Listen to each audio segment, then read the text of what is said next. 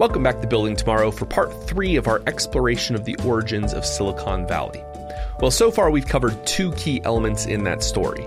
Innovation requires gathering smart people from around the globe in hubs of knowledge, in this case universities, where they are supported as they research and tinker. But innovation also requires money, lots and lots of money. It's impossible to imagine Silicon Valley existing in anything like its current form were it not for the invention of modern venture capital. Fledgling startups need significant money to develop their product and to bring it to market. But given that 3/4 of startups fail, giving them that money is a pretty high-risk business. However, it's also got high reward potential if you happen to be fortunate enough to invest in the next, Google or Amazon, and you can weather the major failures that will come in between. But that's not all venture capital firms do. They're not just ATMs for startups. I asked Margaret O'Meara, author of The Code, Silicon Valley and the Remaking of America, who we heard from last episode, about the role venture capital plays within startups. Yeah. Well, what that model, the high-tech venture capital model is different in that it is not just money, it's also mentorship. And it's expertise.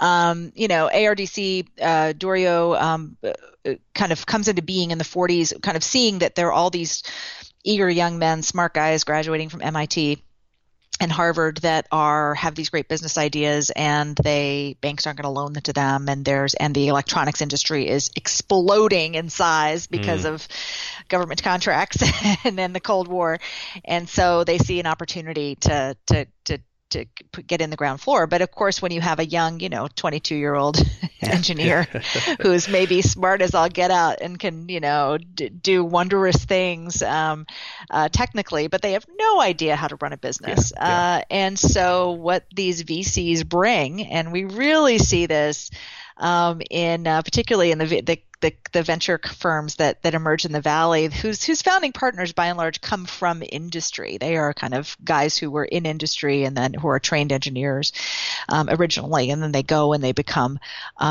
investors, but they are really shepherding and mentoring these young guys. They are showing them, here's how you build a business, here's how you bring a product to market. You may have this really cool thing, but what are you going to do? How are you going to commercialize it? How are you going to market it?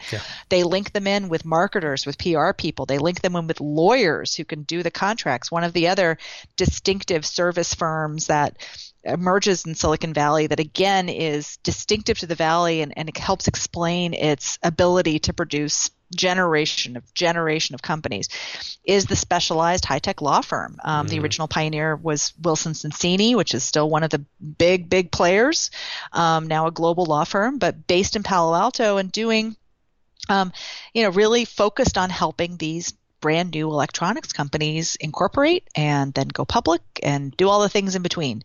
And so that the VC it's not just writing a check.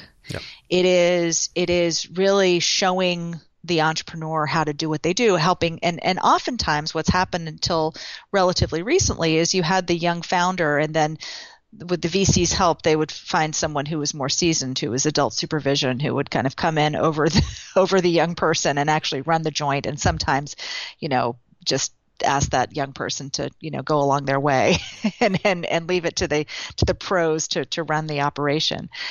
So that is something that kind of can fall out of the startup story a bit, and really helps explain the really distinctive role that venture capitalists in this industry play in a way that is different from investors in other moments, other industries, other places. There's an excellent description of this relationship between venture capital and startup founders in the book by another one of our guests today, Spencer Ante, who we'll talk to later on. He writes, venture capital firms were organizations with enormous fiduciary resources, but the seasoned operators running them were not daredevils skilled in the art of invention. Conversely, inventors were struggling creative types with no money, trying desperately to become poor businessmen. Now, you could illustrate that point picking almost any startup at random. Odds are it'll be a story about a software developer or an engineer with a brilliant idea, but little sense of how to turn that idea into a successful product. Perhaps the most famous example of this comes from the largest tech company in the world, Apple. Now, unless you've been living under a rock for the last couple of decades, you've heard about how a pair of Steves, Wozniak, the genius programmer, and Jobs, the visionary, built Apple Computer in their garage. But their company might have easily remained a footnote in computing history were it not for Apple employee number 3, venture capital investor Mike Markkula. Back to Margaret. Yeah, so Mike Markkula it's a great story. He was an Intel guy. So he's sort of, again, the earlier generation kind of feeds into and makes the next generation possible. So Intel's, it kind of is the great sort of business story of the early 70s. And Markkula's in his mid to late 30s. He's retired. He's going to go, he's made a lot of money. Yeah. He's going to just go skiing. He hasn't figured out what he's going to do next. And Apple shows up, and Don Valentine, who is another semiconductor industry veteran who is agreed to put some money in, and he is one of the people that connects Markkula into the two Steves, Wozniak and Jobs. And yeah, he showed Apple how to get out of the garage and actually build a business organization. The Apple is a company that has always very successfully positioned itself as kind of a countercultural, think different, we're different than other companies. But you look at the org chart and Apple got out of that garage because it decided to grow up and run like a business. And it had seasoned business professionals like Mike Markkula. It had the best marketing guy in the Valley, Regis McKenna. It had all of these people who were kind of the older generation who brought seasoned business expertise and connections to, more established business institutions to get it done. And yes, you have to have a charismatic founder and an amazing technical co-founder. Jobs and Wozniak, that were that. They were extraordinary, and that is one reason Apple kind of emerged from the pack. But it also was because one of the things that made Steve Jobs extraordinary is he saw from the very beginning that he needed to get these seasoned pros on board and working for his company. Clearly, venture capital plays an important role in the startup economy that goes beyond simply bankrolling needy founders. But to show just how important that role is, it's worth considering what startup financing was like back before the rise of modern venture capital, back before you could go put your hand out at any one of dozens of outfits on the famous Sand Hill Road in Palo Alto. I asked Margaret to describe what that world was like. So what is the funding model for research prior to that and prior to the rise of modern venture capital? Yeah. Well, it was a lot smaller pool, I can tell you that much. But it was private. It was, when you go to sort of before World War II, where the money for the big players in research of any kind was industrial research labs. It was companies like General Electric or AT&T that were, funneling some of their profit into research laboratories that were developing next generation products. It was a very different model. At the university level, the money was coming from private foundations, from private individuals. And in industry, you saw instances of what was in some earlier eras called adventure capital, where you had, say, in the early auto industry in Detroit and other cities in the upper Midwest in the 1890s, 1900, the very first, where people like the Dodge brothers and Henry Ford are getting their money from rich people that aren't them and who are willing to be, investors in these new high-tech ventures, building these automobiles, these crazy horseless carriages that don't really have a market yet. So you have seed investors that are operating in a very similar way. You also, and we have venture capital of some kind playing, you could kind of take it back all through human history, how do young, untested entrepreneurs, who want to bring a product to market, they got to go to someone who made money in an earlier generation in order to do that and is willing to take a risk. And oftentimes they aren't going to conventional banks. These aren't guys who can go to get bank loans. They have to go find someone else. So venture capital, high-tech venture capital, as we know it, really comes into being kind of at the same time as the growth of the high-tech electronics industry in the post-war period as we know it. And it comes into being in some of the same places, Boston and the Bay Area. And it is, the venture capitalists are, really they're the middlemen in some, originally they are the people who are connecting old money with new deals. And some of the money that funds the earliest commercial ventures, early startups in both Boston and the Bay Area is coming from families like the Rockefellers and the Whitneys. They're the old money of the Gilded Age funds the new ventures of the electronic age. At the time, it was much harder to get access to one of the handful of wealthy dynasties able and willing to invest in so risky an asset as a new venture. You had to know somebody who knew somebody who maybe worked for Cornelius Vanderbilt or Andrew Carnegie or someone of that like. It was a very limited, opaque, and privileged process. But all that began to change in earnest in 1946 when a man named Georges Doriot founded the first modern venture capital firm, the American Research and Development Corporation. It was a radical idea, a publicly traded investment firm that would give ordinary investors the ability to back startups. I've asked Spencer Ante, a managing director at FTI Consulting and the author of the definitive biography of Doriot, titled Creative Capital, Georges Doriot and the Birth of Venture Capital, to tell us more about this really quite fascinating individual. Yeah, so basically, one of the main things I write about in my book is how Georges Doriot was the founding father of modern venture capital. And what I mean by that is that he's the first person who essentially ran an institutional venture capital fund, not a family office.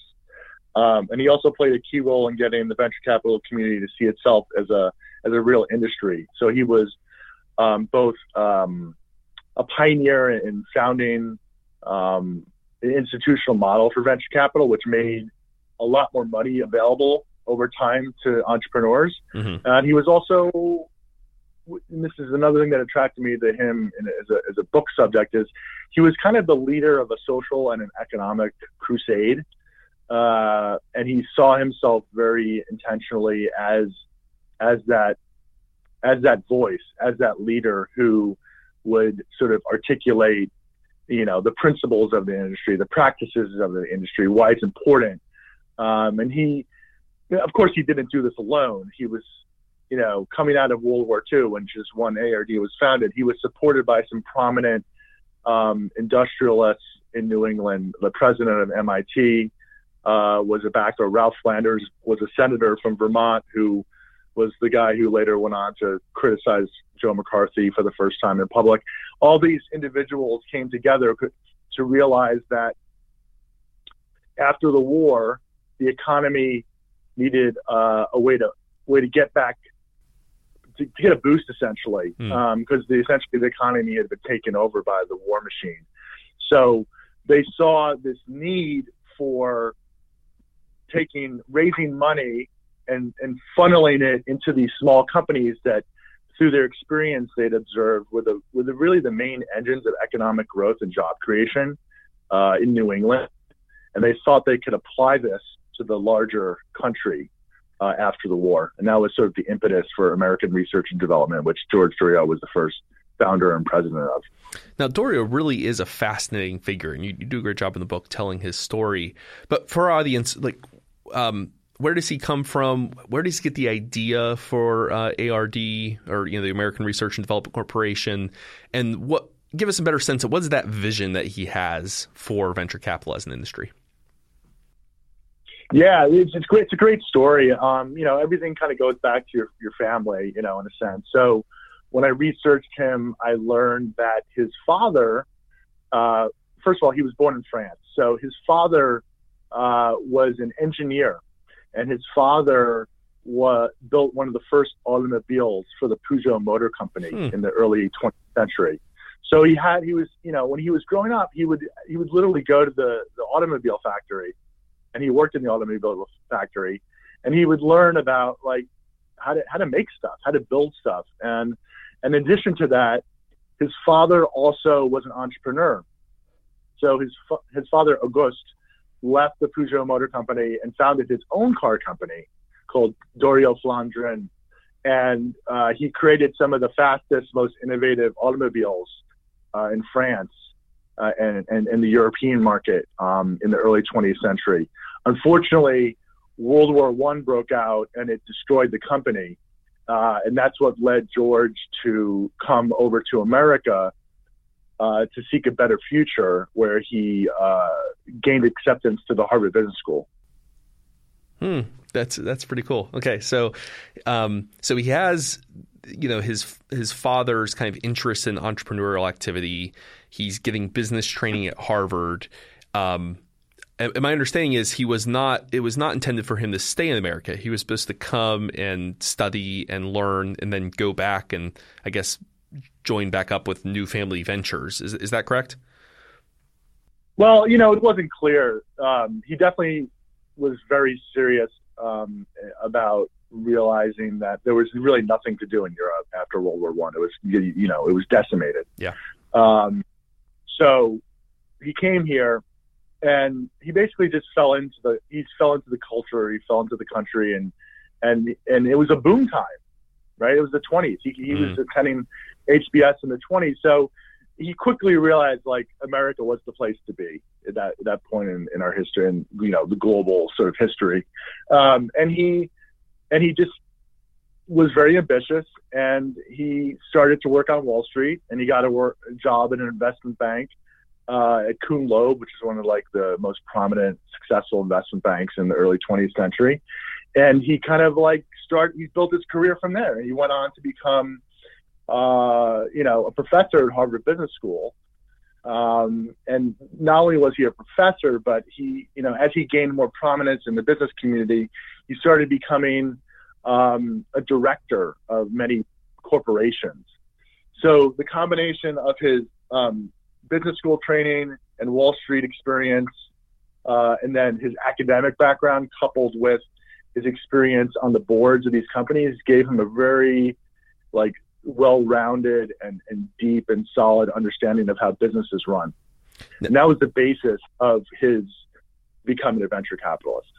And, this idea for American Research and Development Corporation was, my understanding, is pretty radical at the time. And a lot of folks were skeptical. I mean, they told him this was a fool's errand. It was going to fail.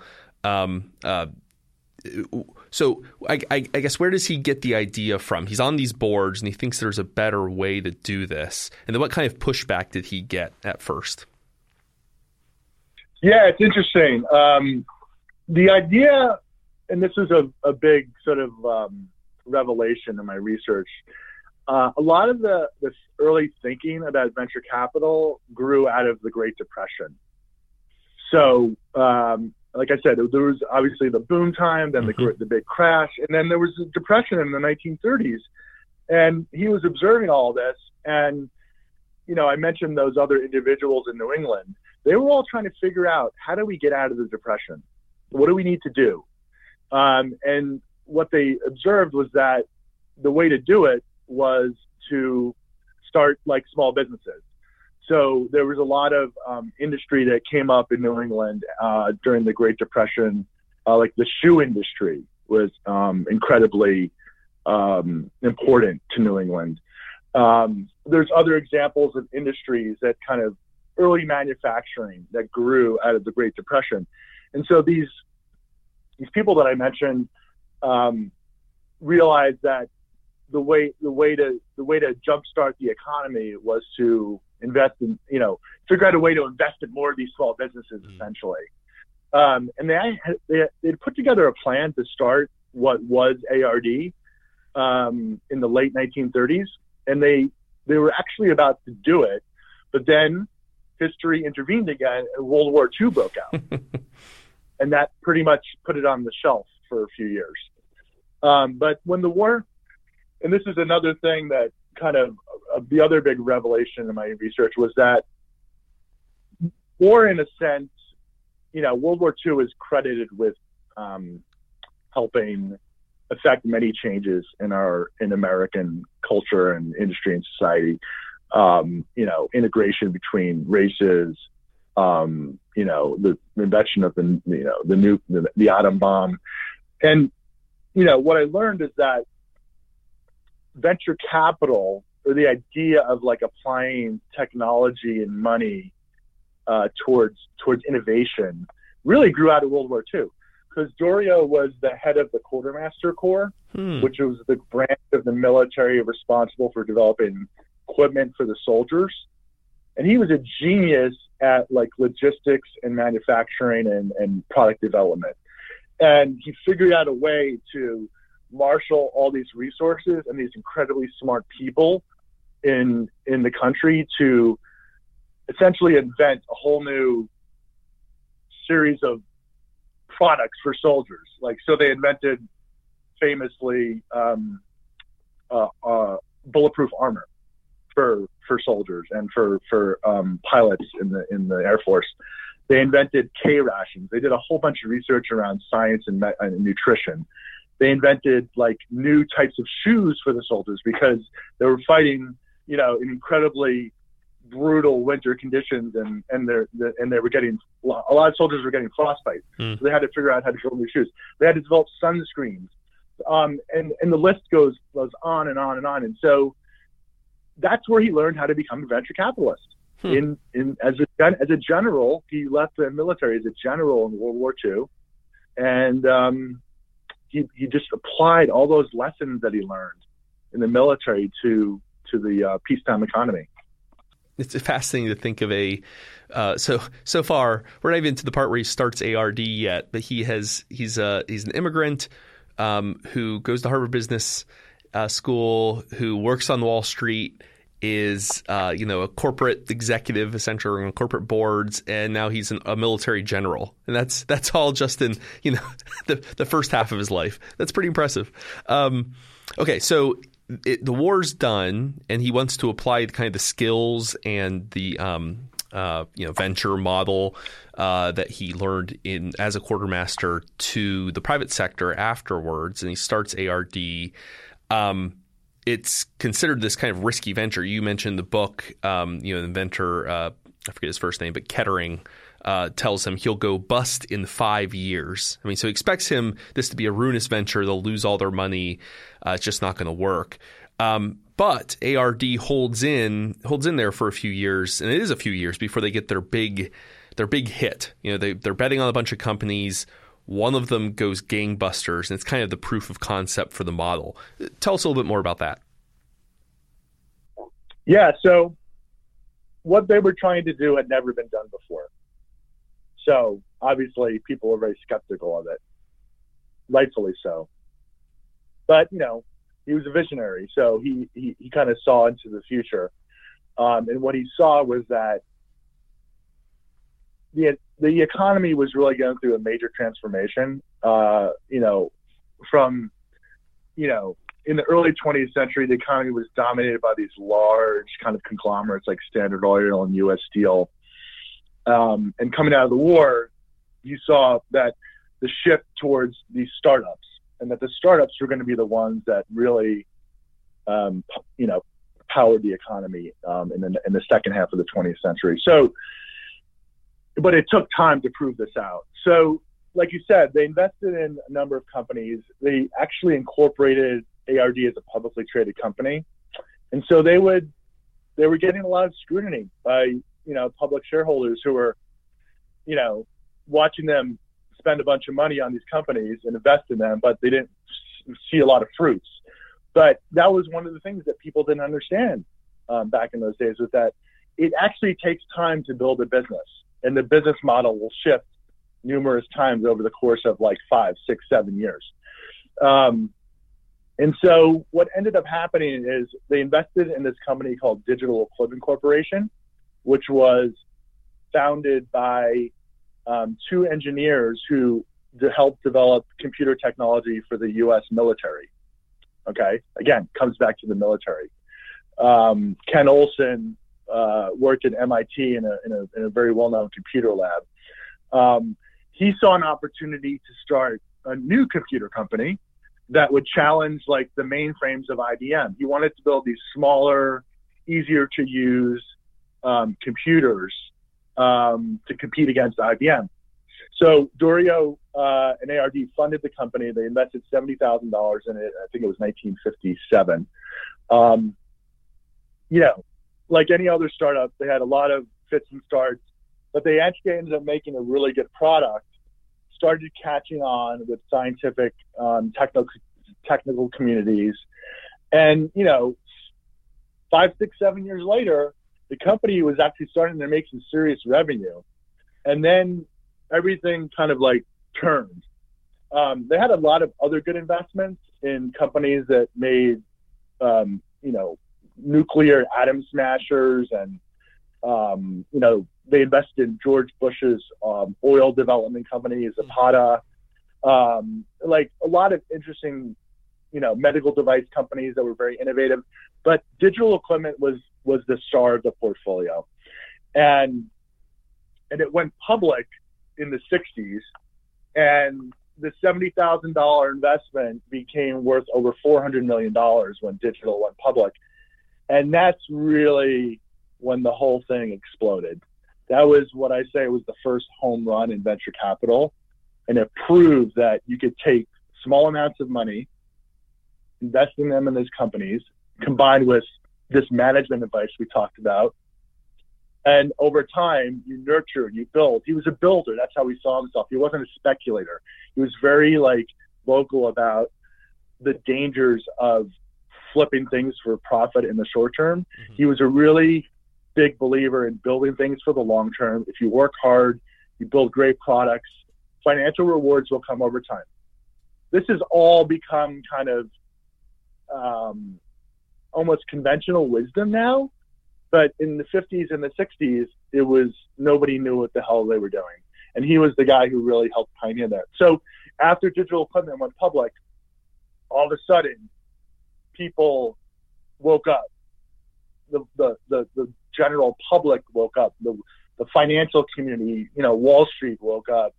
And they realized, wow, this could be this could be a big deal for people and for the economy. And so that kind of kickstarted a whole nother era of innovation.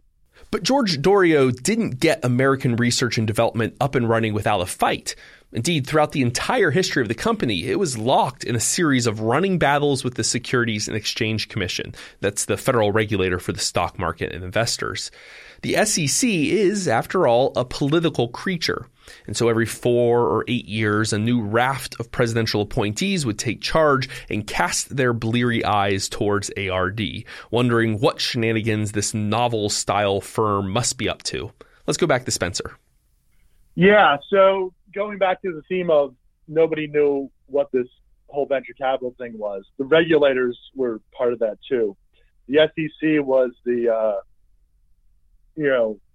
constant source of anger and frustration for Dorio because he felt like they didn't understand the business and they were constantly trying to muck around in the business and kind of, which would cause a lot of problems. So there was two main issues. One issue was around valuation. The SEC wanted, because they were publicly traded, the SEC had regulatory authority over publicly traded companies. They wanted them to disclose more information about the valuations of these companies and essentially proprietary financial information, which would never be disclosed today. So that was one battle they fought. But the bigger battle was over what the SEC thought were conflicts of interest over ARD giving its employees stock options in both its portfolio companies and ARD. The SEC believed that presented a potential conflict of interest. So that was really the main issue that led to the demise of ARD. And, we can get into that, but those are the two big battles they fought. And at one point, the SEC did a surprise raid on the ARD offices in Boston, which really pissed off Dorio, sure, yeah. as you would imagine. I can imagine, yeah. So there's that battle, which let's get to that in a second, where it really does lead to the decline of ARD and the rise of a new style of corporate structure for venture capital. But before we get there, I was struck real early on that there was actually this law passed in the aftermath of the stock market crash and the Great Depression that banned investment companies from owning more than 3% of another company. And ARD had to get that. They actually lobbied to get that law changed to like 9.9%. Why was that law such a barrier to venture capital? Why did they have to have it changed? Yeah. When a company, is going to get an investment from a venture capitalist, the typical stake that they give up today in an initial round of venture capital is like usually 10 or 20%. But by the time a company goes public, the majority of its stock is owned by outside shareholders. ARD famously got gruff for its initial investment in digital equipment because that $70,000 investment, they got 70% of the company. That would never happen today. A company would never give up that much equity. But if you're going to invest all this money in a company, you want to have a significant stake in it. Otherwise, it doesn't make sense to do it. You're not going to benefit from it if it does do well. So that was really the problem there. So let's jump now to the big showdown between the Securities Exchange Commission and kind of the death knell for ARD. And my understanding, and correct me if I'm wrong here, it had to do with whether or not venture capital officers sitting on startup boards, whether they were allowed to have stock options in client companies. Is that right? Is that what the SEC had a problem with? Yeah, they thought that the employees of ARD, if they had stock options in their portfolio companies, that it could potentially present a conflict of interest between their duty as employees of ARD and their duty as fiduciaries of the portfolio companies. They never really gave a great example of how it could sort of present a real conflict of interest. And that was one of the things that, kind of angered Dorio. And Dorio felt like they never really took the time to understand why they were doing this and how they operated. And so it was a long running battle. And there were times in which he was close to actually cutting a deal with the SEC over this, but various things kept getting in the way. There was one individual who ran the SEC that actually did invest time in trying to understand the business, but then he left the SEC. So then a new guy came in and he had to start over from scratch. And he basically just ran out of time because in addition to the reason why the stock option issue was so real was because, there were, before the SEC brought the hammer down, there was a few people who actually got stock in Digital Equipment Corporation. They ended up becoming really rich. Okay. And the ARD employees who didn't get stock in Digital Equipment were jealous, of course, and envious. And then when they stopped ARD from being able to give them more options, all of a sudden, some of the people, the investment professionals were like, forget about this. I'm going to go start a limited partnership and run my venture capital firm as a limited partnership. And that became a competing structure in the late 60s. And so when you had a limited partnership, the SEC didn't regulate you.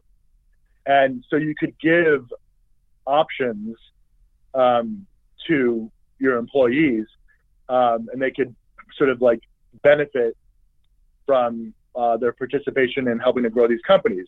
Because if you were a VC and you were helping to grow XYZ startup and they went public, the founders of the companies would do incredibly well, but you felt like you got screwed because you didn't get really anything out of it other than your salary. So essentially that some people in the industry realized there was a better way to structure the venture capital companies through limited partnerships. It became a compensation problem. And so the best talent at ARD, when they realized that D'Oréal wasn't going to be able to develop a solution to this, they started leaving the firm. So famously, there was a guy named Bill Elfers, who was the number 2 guy at ARD.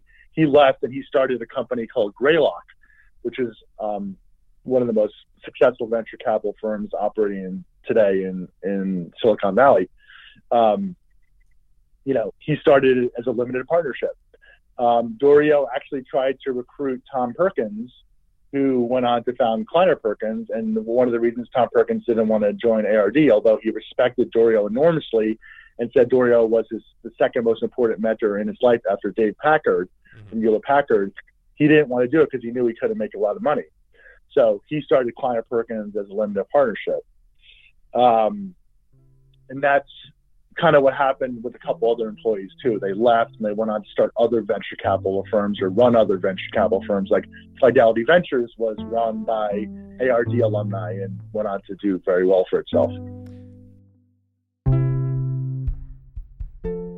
You can think of this revised venture capital structure that's now the universal norm as a kind of regulatory arbitrage. Arbitrage is the word economists use to describe how, say, companies will move across state lines to find more favorable regulations or lower taxes. Las Vegas is a famous example. Regulatory arbitrage means that we built a city in the middle of a literal desert. Crazy. Well, that was the only state where casino gambling was legal at the time. But in the case of venture capital, their need to arbitrage around a backwards SEC had huge unintended consequences. That's because while both ARD and its successors both gave money to startups, there was a fundamental difference between them. Anybody could buy a share of ARD on the stock market, but only the already wealthy, the kind of millionaires whom the SEC calls accredited investors, were allowed to invest in the new venture capital firms. Now, the SEC thought it was protecting ordinary, mom and pop investors. But what it actually did was cut them off from the highest possible investment returns in the American economy over the past half century. Yes, it would be foolish for retail investors, as folks like you and I are called, to put all of our money in venture capital. But these high-risk, high-reward investments should be a slice of our retirement funds and the like. That's because the returns over a 30-year period, annualized at perhaps 20 to 25%, are significantly higher than what you'd expect from a vanilla index fund, which runs approximately half of that. It's hard to quantify what that means, but I think it's suggestive that if you look at a graph showing wealth inequality, the moment when the rise in inequality starts to soar is in the late 1970s, early 1980s, which just so happens to be exactly when venture capital investment really took off with the help of the new style venture funds. Also the moment when it was access to that venture capital was barred to retail investors. This cuts against a common narrative about inequality, that it's the natural result of too much capitalism. Instead, it suggests that ill-advised government policy led to too little capitalism, cutting off the entire middle class from the most profitable capital investments. Indeed, on that point, we can look at how well a certain segment of investors did with venture capital, because just as venture capital became gated, these institutions were given access. I'm talking here about university endowments and pensions, both of which were barred from significant investing in venture capital until the 1970s, when Congress passed a relatively obscure law called the Employee Retirement Income Security Act, or ERISA for short. I asked Margaret to explain. Yeah, so ERISA was passed in 1974, and its chief purpose, again, like high tech wasn't the chief reason that law was passed in any means, but it had to do with employee pension funds, and kind of in 1974, again, not a great year for the American economy, and so it was trying to protect, as the stock market is just in the tank, trying to protect employee pension fund investors or pension funds from being kind of squandered by, bad investments. And what it did is it really limited, it kind of created this category of risk investment that pension funds weren't allowed to invest in. And into that category of risk investment fell most early stage electronics and computer hardware and software companies. And so actually this is a story where, oftentimes we think of like Valley people and venture capitalists as like not having, kind of doing their own thing out in California, not messing with the halls of Congress. But this is a great lobbying story where the newly formed National Venture Capital Association, the Trade Association of Venture Capitalists, which was, again, a community so small that the first meeting of the association occurred in the red carpet room of O'Hare Airport. It was like about 30 guys. Classy. All right. So there just weren't that many people. And they decided, look, we have this really inhospitable environment for all these sort of laws in Washington, not just these restrictions on pension fund investment, but also the capital gains tax rate, which at the time was really, really high, were kind of quashing, really making it hard for them to raise funds.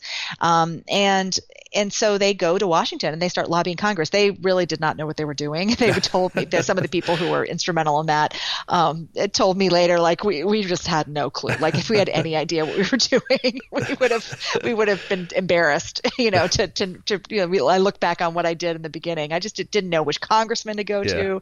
Didn't have any kind of professional lobbyists that were helping them out.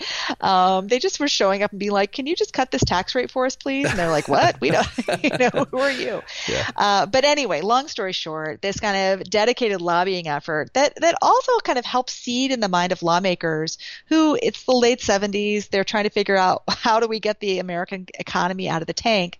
And you have these venture capitalists and you have electronics industry and executives too that are also going and lobbying Washington and saying, hey, we're the future. And what can you do policy-wise to make this future happen? What you can do is you can lessen the restrictions on what pension funds and other institutional investors, where they can put their money. You can free up capital for us. And you also can lower the capital gains tax rate so that there isn't this huge penalty for investing and getting a hit. Like you want to create an incentive for capital to flow. And so over that kind of the combination of that and kind of the timing of lawmakers of both parties really, really wanting to do something to jumpstart the economy helps in 1978 and 79 changes a decrease in the capital gains tax rate and the new ERISA law that allows pension funds and other institutional investors to invest in quote unquote risk capital, including electronics. A lot of the VCs I talked to were like, yeah, the capital gains tax reductions were absolutely instrumental. I think the jury's kind of that the evidence doesn't totally stack up in terms of how that did, but I'll tell you what it did. It was a huge psychological shot in the arm. And look, the market's all about psychology, right? But on the pension funds, that was absolutely critical. It's pretty clear, and there's been the research that has been done on what effect these deregulation had on the kind of opening up a pool of venture capital. Really, I think there's some pretty strong correlation there.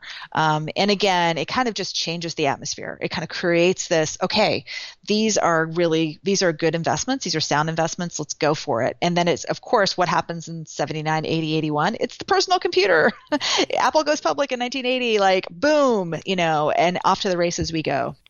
I also asked Spencer about ERISA reform, and he gave me some startling statistics about just how large and how quick an impact the rule changes had.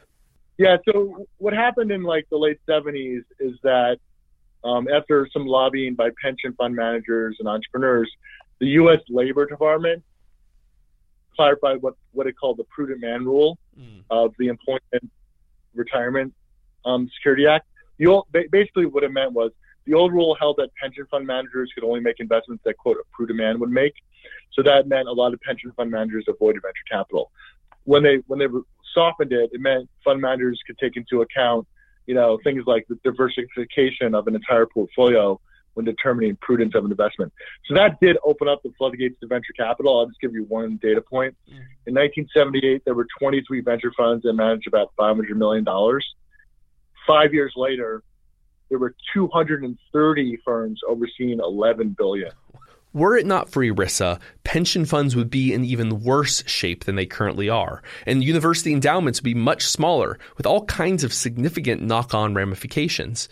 It's no accident that Harvard's endowment was funded in 1974, but its cumulative rate of return since then is approaching double the return of the S&P 500. Not because the managers are some kind of geniuses, but because they have access to investments that ordinary investors do not. The state restricted access to venture capital investing to the already wealthy, contributing to the rise of wealth inequality, but without receiving any of the blame for these disastrous policy decisions. Do I sound angry? I hope so. I'm feeling real punchy right now. There have been efforts to reform the accredited investor rules at the SEC by the Obama administration, most notably the Jumpstart Our Business Startups Act in 2012. Get it? Jobs, which would allow small dollar investors to crowdfund startups, kind of like Kickstarter, but for angel investing. However, the rules only went into effect in 2016, so the jury's still out. And it was only a partial reform. It still comes with a raft of restrictions on how much crowdfunding a company can accept and all kinds of regulatory hurdles to jump through. Still, it was a step in the right direction, baby step though it may be. And we are desperately in need of reform. Modern-style venture capital used to be a uniquely American phenomenon, but that has been changing as other countries change their investment laws to try and match our success. Venture capital is offshoring. We reached a tipping point in just the last few years where the U.S. is no longer the destination for a majority of the world's venture capital. It's flowing at much faster rates to China, Singapore, Canada, and all over the globe. So I asked Spencer what he thought the global future of venture capital would look like. Yeah, it's a good question. I think this is another area where Dorio was a visionary. He had a lot of famous quotes that people would always kind of raise here and there. One of them was, creativity knows no boundaries. He saw early on that good ideas can come from anywhere. And so he was a leader in what I would call globalization. So two things he did that were significant in that regard. He helped found INSEAD, which is like the first global business school in Europe. Dorio was one of the first people to understand the importance of globalization and this notion that good ideas can come from anywhere, and he sort of acted on that by founding INSEAD and an early European venture capital firm, but in some ways he was too ahead of his time, which is kind of another theme of Dorio. It's great to be a visionary, but timing, if you get too far ahead of the world, that it kind of blows up in your face sometimes. I think what we've seen over the last decade is a realization of the power and the potential of global innovation.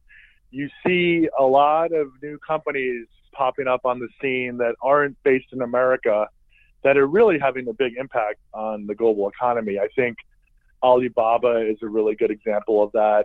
Skype was founded in Europe.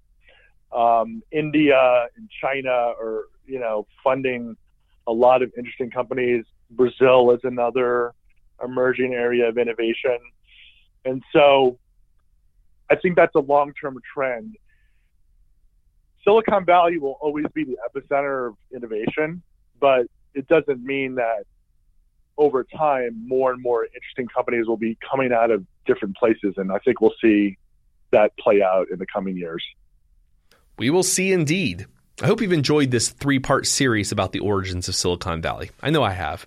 There is a key underappreciated thread running through all 3 stories: the importance of deregulation. You see, it was the liberalization of our immigration laws in the 1960s that led to a wave of global talent from around the world choosing to come here, giving us the knowledge and expertise needed to build Silicon Valley. It was a decision the government made to fund private researchers at universities like Stanford University, instead of clustering them at government-run research labs as other countries did, that built Silicon Valley.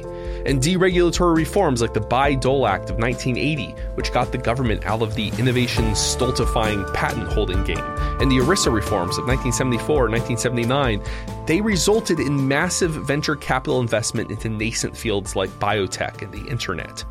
Without these changes, it's hard to imagine Silicon Valley having become synonymous with innovation and creative disruption. Until next time, be well. Thanks for listening. Building Tomorrow is produced by Tess Terrible. If you enjoy Building Tomorrow, please subscribe to us on iTunes or wherever you get your podcasts. If you'd like to learn more about libertarianism, find us on the web at www.libertarianism.org.